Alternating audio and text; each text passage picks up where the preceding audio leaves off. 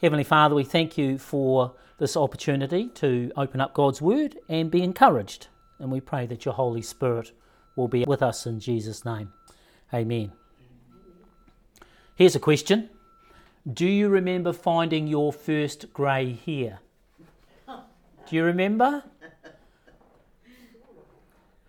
Did you see it while you were brushing in front of the mirror? Was it a comment from a family member or maybe even a colleague at work?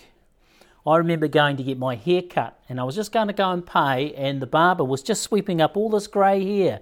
And I thought to myself, where did that come from? Then I realised it was from me. Dear oh dear, up until then I'd been more worried about losing hair than it actually turning grey.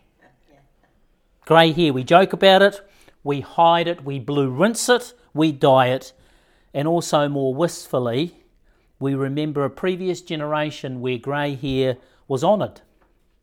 Not so much now in our youth-driven culture. But God, now He's different. He loves grey hair. And I've got 3 or 4 verses that I'm going to share today from the Bible that show us how much God cares for those of us who have grey hair. And the first one is for Proverbs 20 verse 29. The glory of a young man is his strength. Grey hair is the splendour of the old. That's a good way of putting it, isn't it? Grey hair is the splendour of the old. Now what an encouragement. Now we need a little bit of a caution here because we can read too much into this verse. So we'll just pause here for this verse. God is not saying because we have grey hair, we are automatically splendid in His eyes, because we know that older folk can honour God or not honour God. Older folk can be very kind or they can be very grumpy.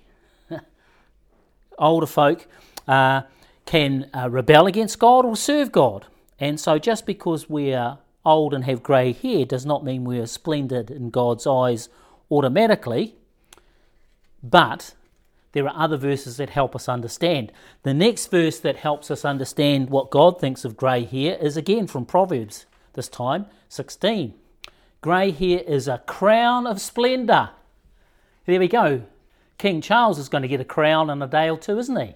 It's not going to be grey though. Exactly. It's going to be, I can't remember, but it's got the red velvet and it's got the fur and it's got the gold and about $1 zillion worth of jewels, hasn't it? So he's grey hair. yeah, but it says here in the Bible, grey hair is a crown of splendour.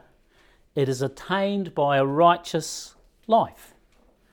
And so it's not the grey hair that God's pleased with, but it's the life that is right with Him. As a king wears his crown, so we wear our silver locks, those of us that still have hair. Not only this, but we also see God has another special verse. So that's 2 special verses about God telling us about grey hair. Now we come to one in Isaiah. And we're going to spend a little bit of time on this one. Isaiah. Even to your old age and grey hairs, I am He, declares the Lord. I am He who will sustain you.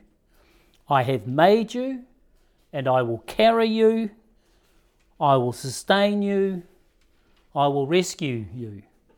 That's an amazing verse. One verse is about 5 promises there. Wonderful promises. Even to your old age and grey hairs, I am He, says the Lord, I am. So the first bit we want to pick up is that I am. I am is the title of God. When God revealed Himself at the burning bush and Moses says, what is your name? He says, I am, the I am. And of course that's been translated to the word Yahweh. Yahweh is the Jewish word for I am. And that reminds us that even though we age, even though we lose our vigour and strength, God is always the I am who will never change. He's the same yesterday, today, and forever. So when He promises these wonderful things for us, then He's just as strong as when He delivered the Israelites from the Egyptians, and just as mighty as the day that He defeated death and whipped Satan on that first Easter Sunday. The great I am. And this is the first promise that we have there. And then we have another promise. He says, I am he who will sustain you. I made you, I will carry you, I will sustain you, and I will rescue you. Now in the Bible, when things are repeated, it's the Bible's way of putting a bold or a highlight. It's the Bible's way of blowing a trumpet and saying, pay attention. Did you notice what was repeated there? I am he who will sustain you. I will sustain you and I will rescue you. So by the Bible repeating the word sustain, they want us to stand up, pay attention, because God will sustain us in our old age with our grey hairs. Now what does this look like? Well, I'll tell you a short story. Hopefully it's a remembrance story. Do you know the story of Ruth and Naomi, the 2 widows? A brief recap. Ruth is married into Naomi's family. So it's Naomi, her husband, and 2 adult children. Now, the adult boys and Naomi's husband, they die. And so that leaves both Ruth, the young Ruth, and the older Naomi as widows. So they return back to Jerusalem, and they're poor and they're struggling. However, a very kind, wealthy man marries Ruth. You remember that story? And takes Naomi into her family, and then Ruth has a little boy. And the village people in Bethlehem, where they are, if you remember the ladies in the village, they sing this song. And this is what they sing to Naomi, who would be a grandmother, who has the little wee lad, the baby, on her knee. And they sing this: Praise to the Lord, he will renew your strength and sustain you in your old age. Now, I can't sing, and I don't know the tune, but that was the song that the ladies in Bethlehem were singing to Ruth. I'll read it again. Praise be to the Lord. He will renew your life and sustain you in your old age. Isn't it a wonderful promise? And Christ will sustain us in our old age. Psalm 3 says, I lie down and sleep. I wake again because the Lord sustains me. And Psalm 55, cast your cares on the Lord and he will sustain you. Aren't they wonderful promises? We are sustained as we look to Christ. And if we go back to Isaiah 46, we see this: even to your old age and grey hairs, I am he will sustain you. I will carry you and I will rescue you. These are the last 2 promises we're going to look at. Christ will carry us and rescue us.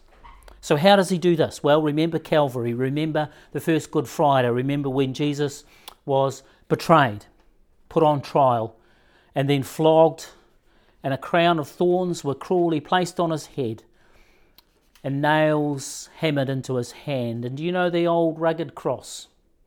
That cruel, blood-stained cross. Well, Jesus, as he stumbled up the path to Golgotha, he carried that cross. And with that cross, he also carried our burdens and our sin. And when they nailed Jesus to that cross, then every sin of every person was carried by Jesus. So when the Bible says that God will carry us, it has been done by Jesus on the cross, and he has carried our burdens and our sins, and we are now set free. And we are rescued. We are rescued from sin and death because Christ rose from the grave. And this is how God carries and sustains us. Because grey hair is a crown of splendour. It is attained by being right with God. And the only way that we can be right with God is because we look to Jesus, Christ the King, who died for our sins, carried our burdens, and rescued us from sin and death. So though some of you here might pledge allegiance to King Charles on Saturday night, Sunday morning, our time, first and foremost, Christians pledge their allegiance to Christ the King, who sustains us, who carries our burdens, and has rescued us from sin and death. And that is why we worship Jesus, the living God. Let's pray.